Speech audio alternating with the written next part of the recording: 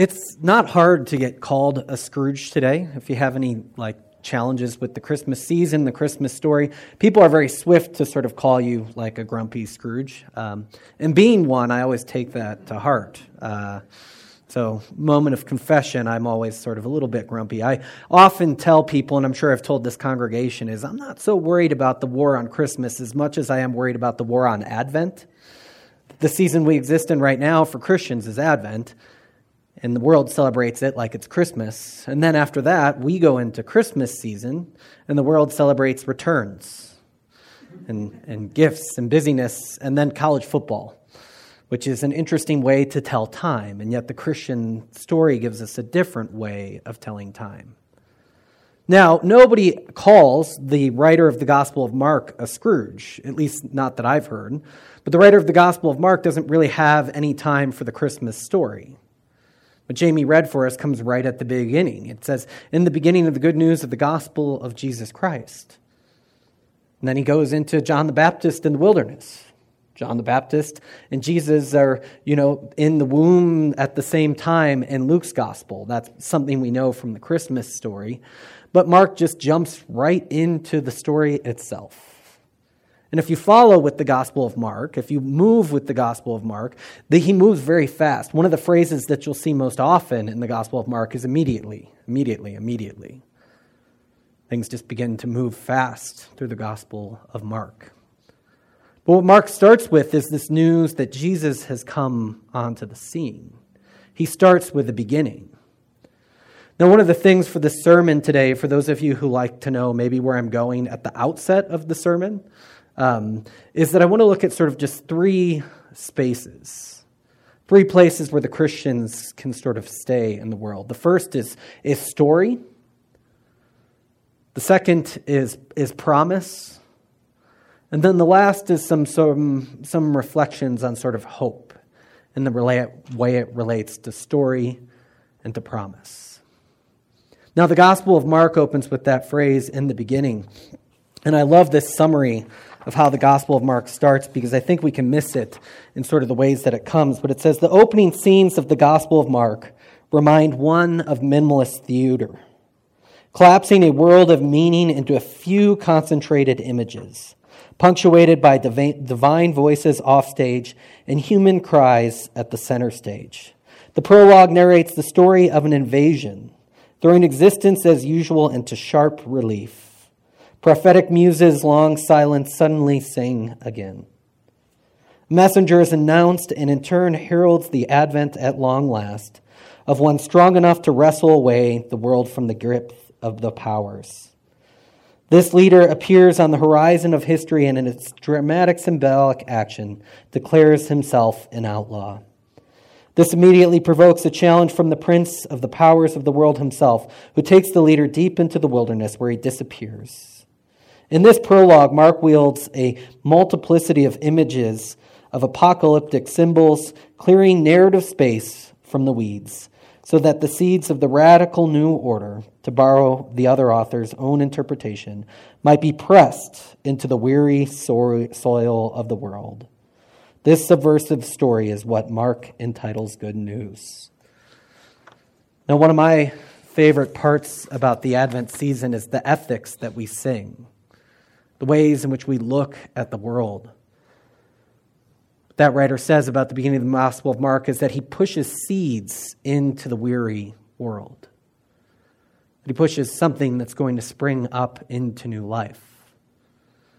Christmas hymns, Christmas songs, I should say Christmas songs, probably more than hymns, because many of them aren't hymns, see the world as happy the way it is. Jingle bells. There isn't a whole lot of a weary world in Jingle Bells. Many of the cultural Christmas songs that we have don't quite have the same tinge to them that Advent does, in which it names, I think, the world faithfully. And the story that we have in Scripture, I think, names story faithfully. And so what Mark begins with is by calling this story gospel, or as we call it, good news. Now, gospel in the first century world didn't exist in the way that Mark uses this term. Mark almost invents a genre when he writes this gospel. I don't know how many of you are familiar with this, but if you're into like dating when the Gospels were written, which is not something that I'm that into, but if you are into it, Mark is most often considered the first written gospel. It's the first written story of all that Jesus has done. So Mark, in this sort of way of saying that here is the gospel of this one, invents a genre, invents a story. Now, most of us are maybe immune to this notion of good news. That like, well, good news is a phrase we hear all the time, is particularly concerned with the Christian story. But if you were a first century reader of this text and it said, that this is the gospel of Jesus Christ, you would go, well, gospel, good news, often comes from a battlefield, often comes from a conflict in the world, often comes from those sorts of challenges. And so if you were to read this and to say, this is the beginning of the gospel, of the good news of Jesus Christ, you would say, what is this good news that's coming from this victory? What is this good news of this challenge to the way things are? What is this good news from this struggle in the world? Gospel names a story format that Mark invents. Now there's this way in which we live, when we live with story, and Christians have this temptation to live with concepts more than story. But if we live with story, story is not something we're capable of mastering. Stories generally take control over us. We don't get inside a story very easily. It takes time for us to live and to move into story. Story is one of the big challenges of our world. And so when we say that the gospel begins as story, we say it's something that can narrate the world. Not only can it narrate the world, but it can faithfully tell us the stories of the world. One of the things I think that the church can hold true as gospel is that this is the true story. This is the place, the enactment of what God has done.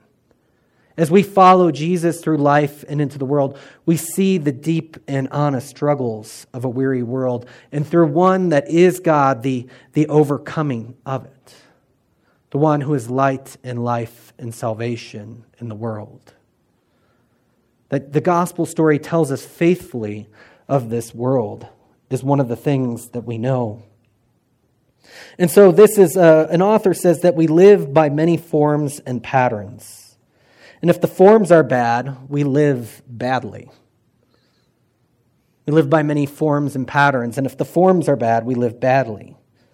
For Christians and for us, gospel is good form. Story is good form. And this helps narrate the world into the ways in which Jesus is righteousness for us. He is justice and peace for us. He is the beginning of salvation here in the world. And so that's the first word. The second word is promise. And what I meant to say at the beginning, sorry, this moving is throwing me off, is that these three readings we had this morning, the reading from the Psalm, the reading from the book of Isaiah, and the reading from the Gospel of the Mark, really make sort of a three-stranded cord that make up what we call gospel. They make up sort of a story. They actually rely and fill out each other. One of the ways I think is helpful to think about this is we're hearing the story of what God has done. We're hearing the story of what God is doing. And we're hearing the story of what God will do in the fulfillment of things. That this story, this three strands, it has a present tense, it has a past tense, and it has a future tense. And each one of these play into it. One of the things that I think that Isaiah holds out for us is promise. Now, Mark injects that Isaiah reading right into his story. Now, I don't know about many of you, but we're in a world that promises aren't held well. Now, if you're familiar at all with like postmodern thinkers, and I would encourage you not to get familiar with postmodern thinkers, not because there's anything wrong with it, but the way they use language will break your mind, and it's impossible to read them for very long without wondering, are these people just high? Are they making any sense at all? But if you're familiar with that at all, we're beginning to enter an era where we can't promise anything they say. Promises are a promise of a future that we can't guarantee. So wise people just won't promise. You sort of buy into what they're saying. Promises are bound to fail. Promises such as weddings or to tell the truth or all these things, but funny enough, we see in our culture right now too, are just failing of what Isaiah is confronting. And so that reading opens with this comfort, speak to my people. What God says is, as the church exists in Israel and before in exile, and Israel before it existed in exile, and as we ourselves exist in our self-imposed exiles, God is one who speaks comfort to those places. Comfort my people. The Bible has a lot of judgment in it. It has a lot of damnation in it. Now, I first believe that I don't think it's hard to look into the world and to see what needs to be damned and judged. God does that throughout Scripture. Addiction, the ways in which we pull ourselves apart, our lives apart, suicide, war, racism, injustice, all these things are things we know should be condemned. But what God speaks after judgment is comfort. God speaks to his people as if he were a shepherd for them. Now, I love the word of comfort that the book of Isaiah gives, is it says, that their people, you people are like grass. And when it's hit by the sun, it'll wither and die. Israelite in exile. Well, that's surely not that great of news.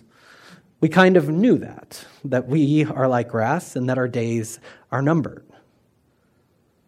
More often than not, most of the Israelites and most of the people in the church, us, as we await the second return of Jesus, will die in phases of exile. But what the prophet continues with, and this goes back to that dying thing, that one of the greatest parts of any good story is it tells the truth. We are like grass, and we will wither. But what he continues with is that the word of the Lord will stand forever.